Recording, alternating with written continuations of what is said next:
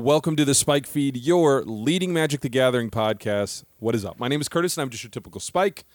On the line with me, my good buddy, producer extraordinaire, and recent returnee from Dyersville, man, Cameron McCoy. What's happening? If you build it, they will come. There we go. Deep cut of Iowa. Yeah, apparently there's a town. Just to give people a reference, there's a place in Iowa called Dyersville, and I think of it as a state of mind. Maybe we start a smooth jazz band. Actually, it would probably be more like modern jazz, right? Dyersville. Yeah. I think so, right? Yeah. Yeah, if you're out there listening and you're looking for a name for your jazz band, hey, take it. It's yours. You're welcome. You're welcome. Because I think Cameron and I have shelved our jazz future. Most notably because I play zero musical instruments. See, that's where it's all like experimental. We're going to be like that high concept jazz album where you don't play anything. I'm just going to beat on pots and pans. Yeah. Way out. I was telling someone this story of how it came to be that I learned no musical instruments. So I grew up in a really small town, like really small, where most of the kids ended up in band, okay? Mm-hmm. So in 5th or 6th grade, they take you out in the hallway and they say, hey, what do you want to play? And then they have like sample instruments and stuff like that. And I was like, I want to be a drummer, okay? So they give me a drumstick and a block of wood and tell me to, I don't know, it was like Twinkle, Twinkle, Little Star. It was something. They play it, very simple. I play it back, and the teacher looks at me cold in the eyes and says, you cannot be in our band. Not, you can't be a drummer. Not, this instrument isn't for you. You are not allowed to participate in high school marching band. Goodbye, sir. I don't know if I respect that teacher or like, oh man. That is 100% true. That is what happened to me because my sister was in band. Both my parents were in band. And me, I was told, no, we're good. Seats taken. Can't sit here. Ouch, dude. Yeah, and now you know, like, what psychologically is wrong with me, right? So, all making sense. Yeah.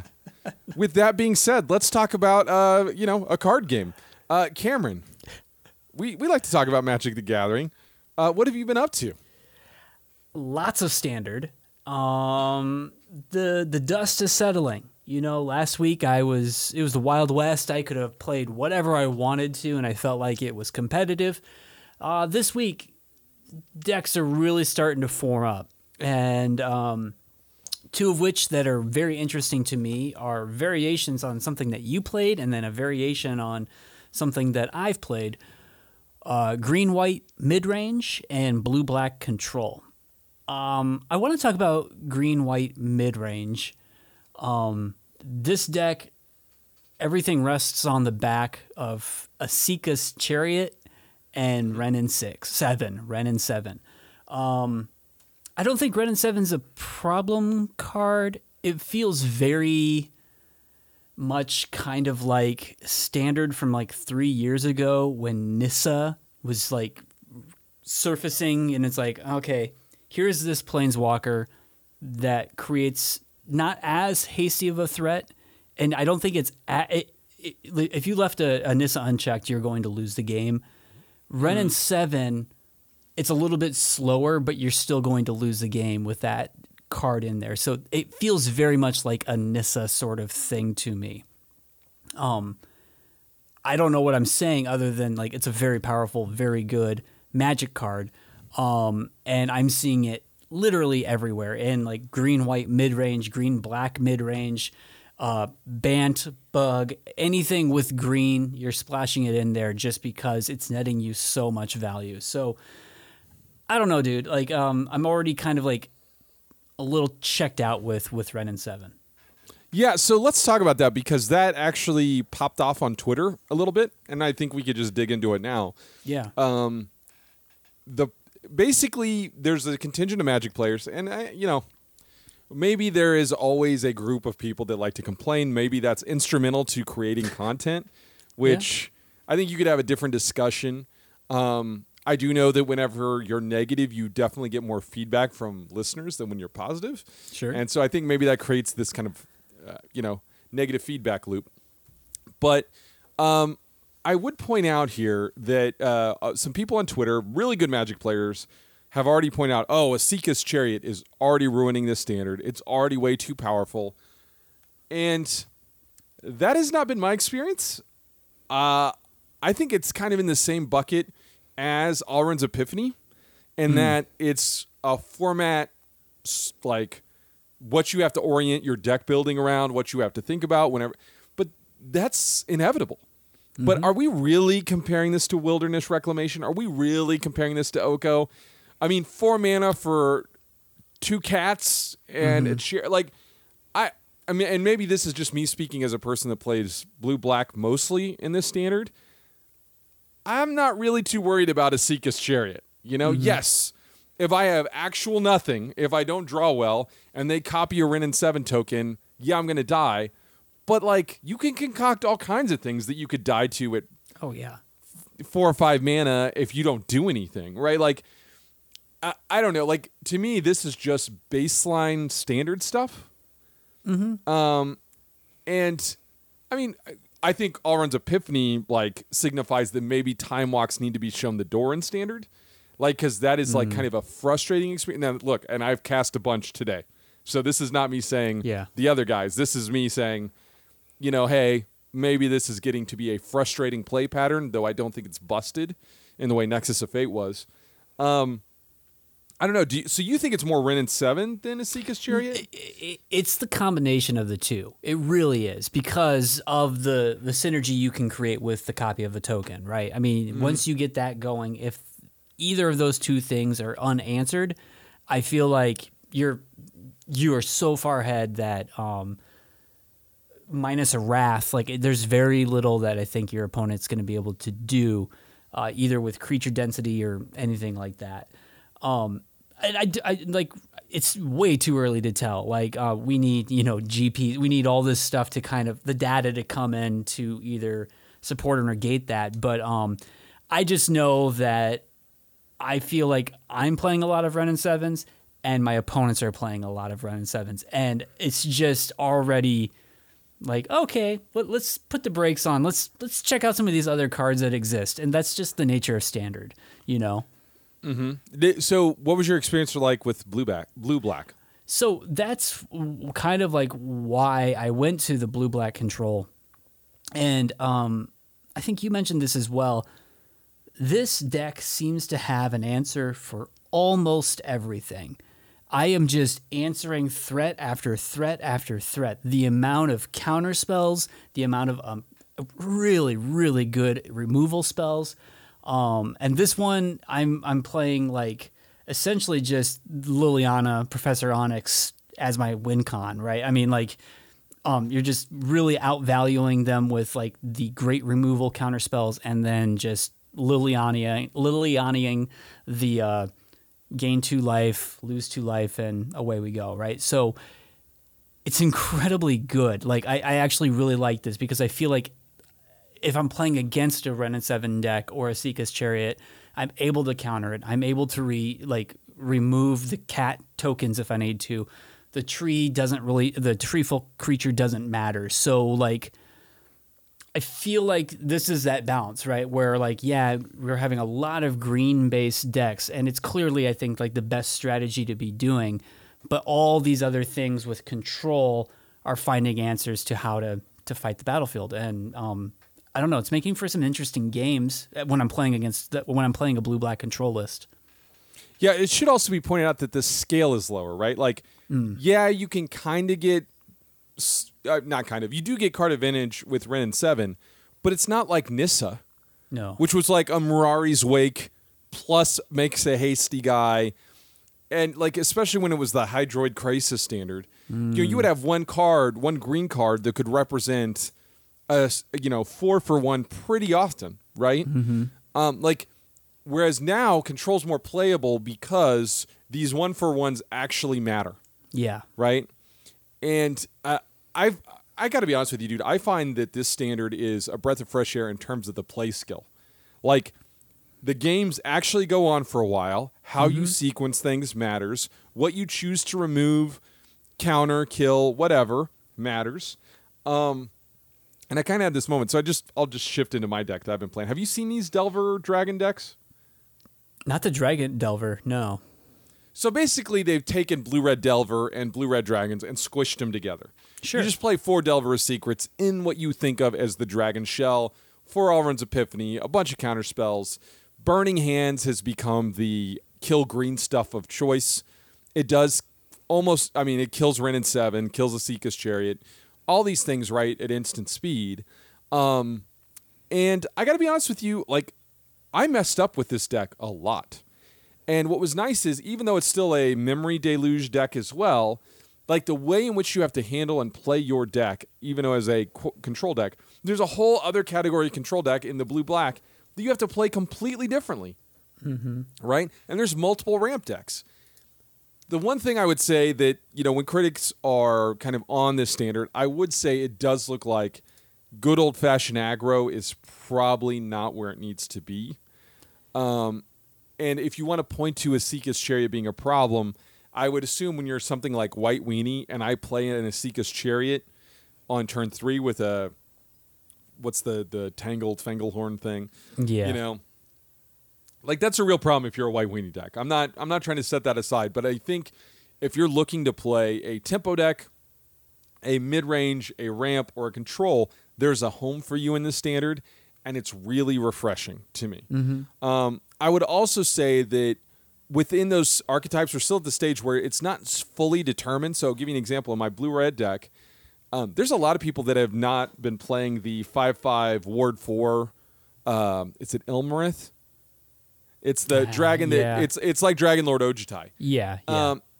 And that's like really broken the mirrors wide open for me because you can attack into it with a Goldspan Dragon. And I got to be honest with you, half the time I play it, I don't even attack with him because when you attack, then he loses his ward. So I just like sit there and they're stuck and it's awesome, right? Like there's those moments where I'm like, okay, go. And they just like, okay, I've got a Goldspan Dragon in hand and an Epiphany and you've clearly got a counterspell up. And they're just like, I'm time walking them virtually, which is like what you're supposed to do as a control player. So anyway, I've really liked this standard so far and I don't miss hyper aggro or like an aristocrat style aggro because I feel like we've gotten that so much over the last few years. So, and I shouldn't say like last 2 years because that's been kind of a different standard, but I feel like over the last 5 especially, they've really pushed mono red multiple times to be quite good. Really going back to Hazard standard, right? Like that was very good mono red deck. Got that Velociraptor band. I mean, come on, dude. But yeah, so I'm really enjoying this standard. I'm kind of like looking at it through a limited window. I will say this, and I don't know how you feel about it. I feel like they're more aggressively going after my mythic wildcards with this set. I 100% agree. Like I, for the longest time, have had triple the amount of mythics that I do normally rares. And for whatever reason, this past week, I'm like, what happened? Why am I at 15 mythics and 15? Yeah. Anyway, so like getting down there for sure. So totally agree with that. I'm surprised. Yeah, the Cameron grind isn't getting you where you need to be. Unbelievable. Not anymore. Unbelievable. All right, Cameron. So let's get out of this segment. Come back. There is some actual Magic news that I want to throw by you. We'll be right back.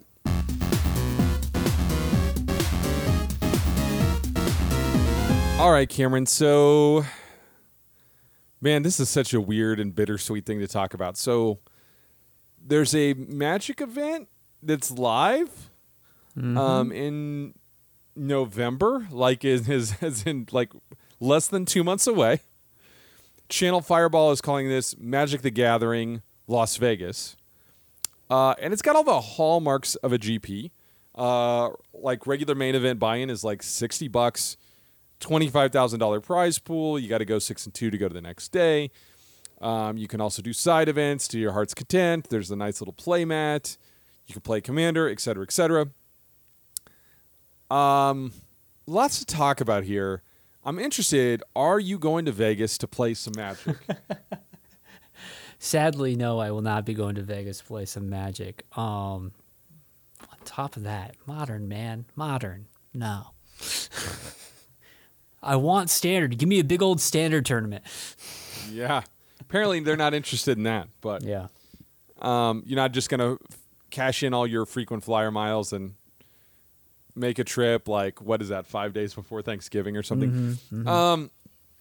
So on one hand, I'm glad that Live Magic is back. I don't know if you saw this, but our friend Jeremy, who runs Legacy events, he had to cancel his Legacy event, which was a real bummer.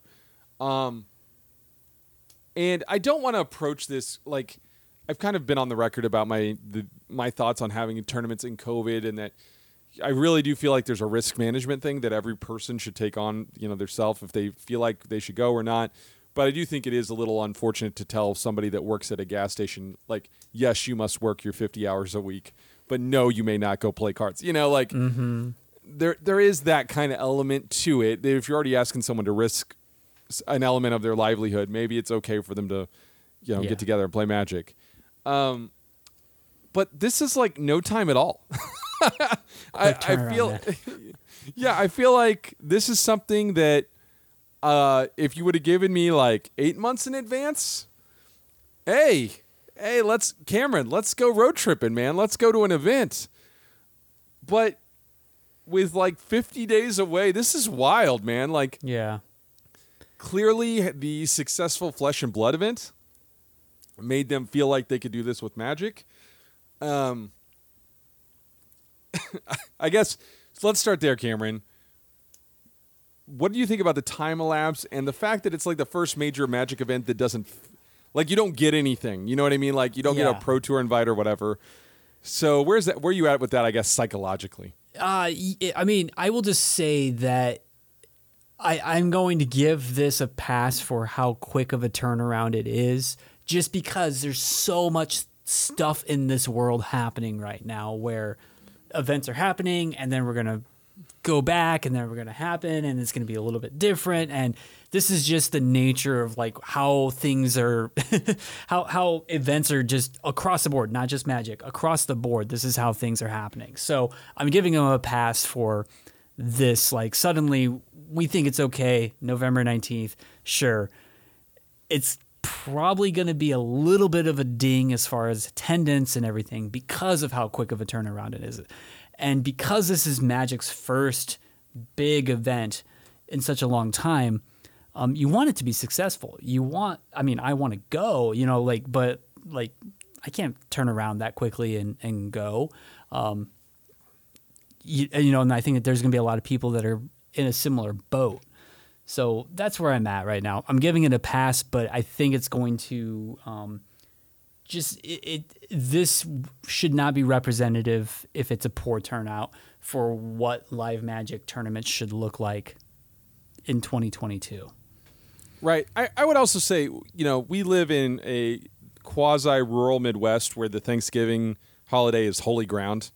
Sure. Like, seriously, this is the part of the country where it is more acceptable for you to work on Christmas than it is for you to work on Thanksgiving Day. And I'm not kidding. It may sound like I'm joking. That is very much true. A thing. Yeah. Like, if I don't show up to my mom and dad's on Christmas, fine. If I'm not there for Thanksgiving, I mean, I better have a doctor's note, So there is that kind of like eyebrow raising element that I don't know how much is like me, my internal cultural outlook on it. But yeah, like the turnaround makes it kind of feel like I wanted bombast. I wanted a Magic is back, baby. And like, we're just clearly not going to get that. And that's okay. I mean, I just wanted it to be, you and me driving into a giant convention center. Like, I don't know, maybe we're in, Mario Karts and it's on Rainbow Road. And it's a legacy event. I don't know. I'm just spitballing here. Like, I have big dreams for what this GP could be. But instead, it's like, hey, you feel like going to Vegas for a weekend? And the answer is no, I don't. I was there like in June, and it was one of the worst traveling experiences of my life. And also, like, it should be said, Vegas is really expensive right now. It is kind of this destination thing. A lot of people are going there to unwind. So like things like getting a rental car there and stuff is not nothing, But I get it. Like, you can't just like, hey, we're going to do it in Minneapolis because they might have a different COVID protocol. I can tell you from what I've learned, Vegas, not so much with the worrying about the gatherings. So it might work out in that way. And it is nice to see, $60 plus a playmat. Ooh, what's the playmat? Like, you kind of just get those warm fuzzies from looking back at that and wondering what that could be. So I hope it's successful. And for all those people out there that kept poo-pooing Flesh and Blood, and they continue to do so, which, by the way, my deck got banned. Did I tell you that? Classic. Yeah, I know. I can't escape. Doesn't matter what game it is. Right. But anyway, it's like that, I think, allowed the success of that and the groundwork for that allowed this to happen. This is why Magic needs a competitor in this space. It's good for them. Yeah. Right? It's good for them. If you care about competitive Magic, you should want Flesh and Blood to succeed because that's the only way you're going to get a good tournament scene. For real. All right, Cameron. So the other thing I wanted to talk about is, this is a little inside baseball, so bear with me. Did you ever use MTG Melee while we were in quarantine, or did you just play Arena like straight up? Just straight up Arena, yeah. Okay. So a bunch of the shops in my area did actual Friday Night Magic with store credit. You could PayPal in. But it was like they used MTG Melee to run, and it's a website that you can connect with your Google account or Facebook account, whatever. And it essentially ran the tournament. It was tournament organizing software. WotC had actually used this for some of their higher end events that, you'd be forgiven for not watching because nobody did. You didn't even know when they were happening, as I didn't either. But they've decided to instead go with an esports provider that has never organized a Magic tournament before called Matcherino. Now, yes, MTG Melee was made by community members. Yeah, that kind of sucks. No, I'm not surprised. But here's the interesting tidbit. Instead of prizes necessarily being in cash, using Matcherino now gives them the opportunity to make prize pools for larger tournaments, and you guessed it, gems. Mm-hmm. So what I'm asking you, Cameron, is this a bad decision or the worst decision? Will you ever play in a large event where gems are on the line? You got to keep that walled garden as high as possible, right? You don't want any of those vines coming over and taking money away from poor wizards. Oh, man. I mean, I'm not surprised. I'll just say that. I mean, it being this thing with Magic, they're going to want... It's like the App Store. They're going to want the money to happen within Magic, and that means you better like those gems. Yeah, and I got to say, dude, every time I think maybe this esports thing is out of their system, maybe they finally come correct and realized that it was a bubble, that it wasn't a good idea, that it caused them to burn down a 20-some-odd-year-old system for no reason, that it resulted in the complete erosion of competitive Magic. Can we keep going, or is that enough? Yeah. But then they're just like, every once in a while, esports! And it's like, what? A tournament with gyms is... look, and I'm not saying, because obviously I do like the little 7-match things and whatever, and there's gyms as the prize pool. But if I'm expected to buy in at we'll say more substantial sum, $50, $60, and the lone prize is X amount thousands of gems... This is a family show, so I can't tell you what I would say. Yeah. But I'm not interested. Yep. And look, I don't have any stake in MTG Melee. I don't know any of the people that were involved. But I just, can we just stop with this stuff, guys? Can you just make a good freaking client? Right? I want the ability to always choose the same basic lands, right? Instead of having to scroll through all my variations of islands to find my unglued ones. Can you not just let me favorite it? Yeah. What about, let's talk about the deck screen, where you've given me a bunch of precons and then also told me, hey, you're limited to 50 decks. Here's 15 that we've made for you. And I'm like, what? Mm-hmm. Individually clicking to delete every single one. Can't just there's mass no delete multi-select. Yeah. There's no multi-select. And this is someone at WotC has to know, right? Like, there's no way you could be a user interface person and, like, don't say, maybe we should do the multi-select. But instead, I got to look at some kind of stupid animation of Liliana clapping or whatever. Right? It just constantly feels like, and we could go on and on about Arena. The frustrating thing is, it's just not living up to its potential. There's a good program in there. There is. Whereas I feel the opposite, and I know I'm going to get killed for this, about MTGO. I don't think it's a very good program. But I think their player base is so ingrained and they care more about speaking to that player base that it gives the illusion of, hey, this thing is better. When on an actual functional level, it's not, right? So it's just frustrating on this level. Like, can we stop thinking about the bits and bops? And it's just like, maybe make the transmission better instead of giving me the silver line cup holders. Yep. That's all I'm saying. All right, Cameron, do you have anything to add to that? 100% agree. Yeah. So, Cameron, you're probably like, what's a gem? Because you're just so in on the gold grind. You're like, there's another currency. Look, I have 1.5 million gems just sitting. I mean, I think because you can convert gold to gems right through drafts. There's a way to do it. Yeah, through drafts. Through drafts you can, yeah. They have to give you an outlet to do it. Otherwise, it becomes gambling or whatever. But, yeah, I can't wait for their upcoming Pro Tour where you can just win a bunch of gems. How cool would that be? All right, man. Let's get out of the segment and talk about what little else we've been up to this week.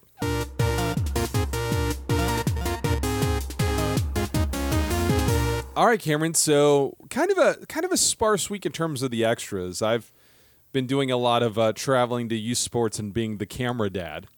What have you been up to?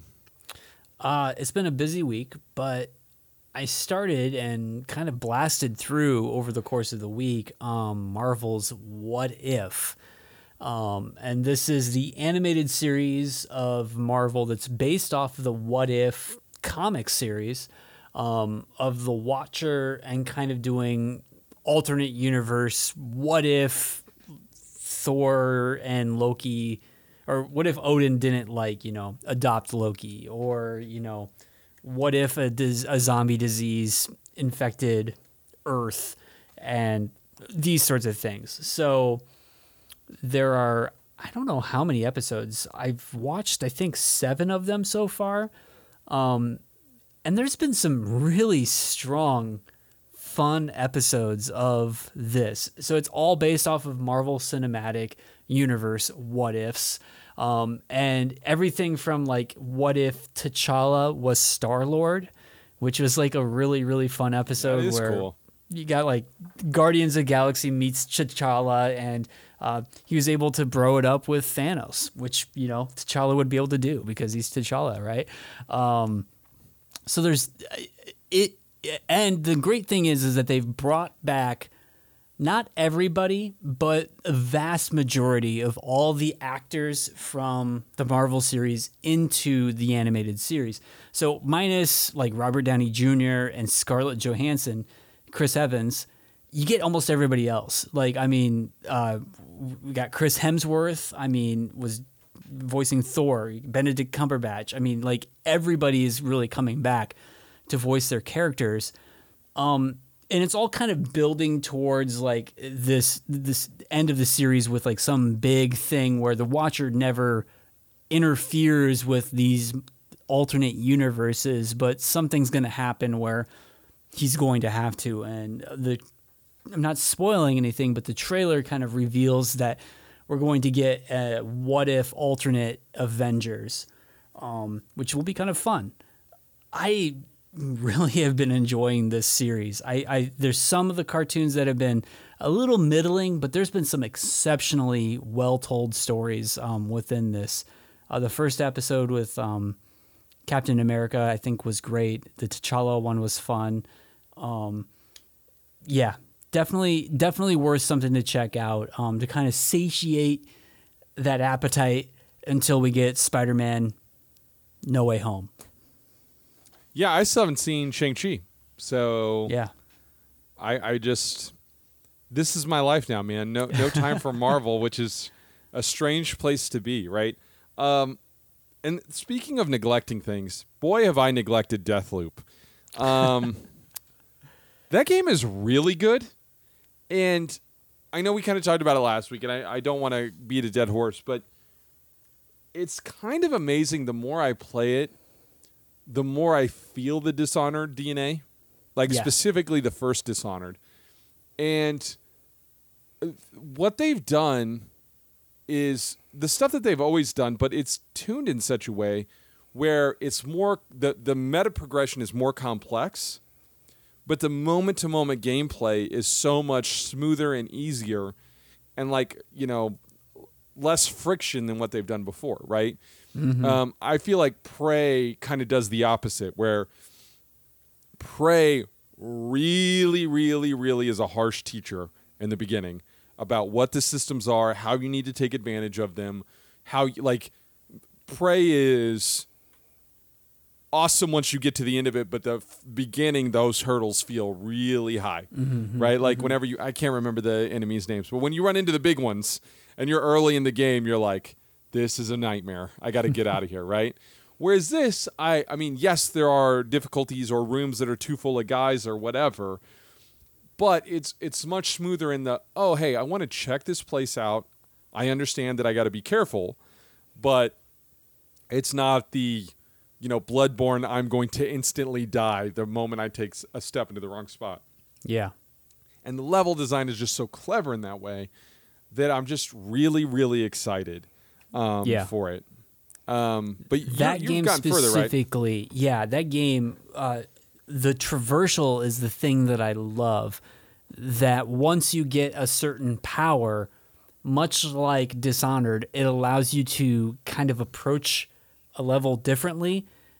And I mean, I failed this one mission, died, and then started to loop back over, and then approached it differently.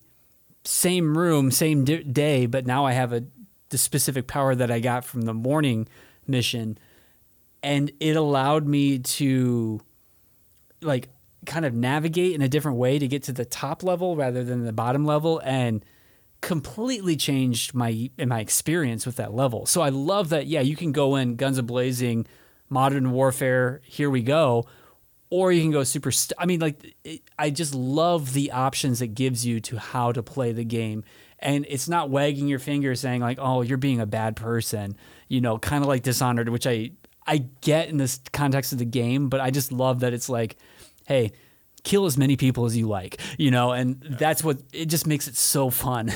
I love it. Well, I love it. Yeah, and with Dishonored, you had that heart to hear people's thoughts. Mm-hmm. And then, you know, it kind of gave all the guards personality, which was this cool layer, but it was also like, oh man, this guy, you know, he's got a family.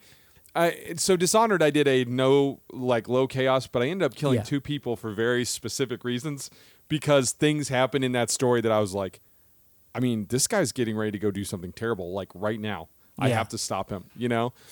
And so I think Dishonored's great on that, in that way. But again, to get that balance just right is really tough. And I feel like, I know I've said this before, Dishonored 2 was a huge misstep for me because they did not get the balance right. Mm-hmm. Like, if you wanted to play low chaos, it was incredibly challenging to the point of, like, you know, save spamming, reloading, where this just doesn't have that, right? And again, we mentioned this last week, boy, do they make it to where these are some really unsavory people. Mm-hmm. And hey, you know, man, go for it. Feel good about yourself, you know? And so at least that's where I'm at on it. Yeah. And it's just, I don't know, man, it's just a really good execution on so many of those ideas. And I feel none of the frustration that I would in a roguelike. Because it's really not that. Yeah. It's much more traditional than that. But yeah, super fun. Last thing I want to ask you. I don't know if you saw, but on the new Nintendo Direct, Nintendo's mastered the art of taking things that were once upon a time poo-pooed and thought horribly of and making them... wasn't that great? You know, primary customer, of course, being the GameCube controller. But they are... So first of all, they're going to add Nintendo 64 and Sega Genesis stuff to their online catalog. About time. And you can buy a Bluetooth Nintendo 64 controller to play these games. So I got to know, Cameron, are you doing it? Are you going to get out the old Bluetooth for some GoldenEye? Because I know you want to. Yeah, somehow yes. I think that's appropriate. Somehow I need to do that. I mean, here's the problem, though, and I've always maintained this. Like, there's like 5 really important Nintendo 64 titles or something like there's just, if you look at the actual breadth of the library of the Super Nintendo, then the NES, and then look at the Nintendo 64 next to it, like, there's not a lot there. And some of them I think are not good games, but people were just kind of like trapped into playing that. Like Doom 64, like, is not really nearly as good as Doom, but because it kind of became this cult classic because it was different and available on the system, you know? I mean, what do you get? Like Mario 64, right. Mario Kart, and like 2 Zeldas. Like, and a Star Fox, right? Was there a Star Fox? There was a Star Fox on Nintendo 64. I would say. But I felt like it was really lacking in a lot of. I mean, there's obviously Smash Brothers came from that generation, and that was important. But yeah, I totally agree. There's just not a lot. Yeah, and like for some of these things, like Smash Brothers, no one thinks of that as the Smash Brothers now, right? Like, sure. I mean, I'm sure people like enjoyed it, and it was revolutionary at the time. But the Wii U one or the GameCube one are kind of the ones that are what people think of, right? Like, specifically the GameCube one, because people want to play that with the GameCube controller, right? Yeah. But yeah, there's GoldenEye, but some things like Perfect Dark, I think, don't really hold up. Yeah, it's a rough, you know. It's a rough patch, but it's important. I mean, just like that Metal Gear game. Like, I mean, it's rough going back to replay that now. But just appreciate it for what it is. It's, you know, it belongs in a museum, dang it. I mean, like, I really do believe that. Yeah, for sure. I just, you know, I'll be interested to hear what people say when they go back to it, because many of those games, if they stay unoptimized, like, run at like 20 frames a second. They on intentionally, like, they're capped at that rate. Like the old Zelda and stuff, they don't run at an actual 30, so it's really jarring when you look at it now. If you're a retro gamer, you know what I'm talking about. But like, there's just that element to it as well. Whereas like the old Super Nintendo stuff, like whenever it's pixel perfect and it's meant to run at 60 frames, like, it just looks so good still, you know? Anyway, I look forward to seeing your setup with that, Cameron. So if someone would like to get a hold of you and tell you about how, you know, Turok on Nintendo 64 was actually good, where could they find you? Let's have that debate, man. At Cameron_McCoy. And I am at Curtis Now. Our official show feed is at SpikeFeedMTG. We'll check you guys next week.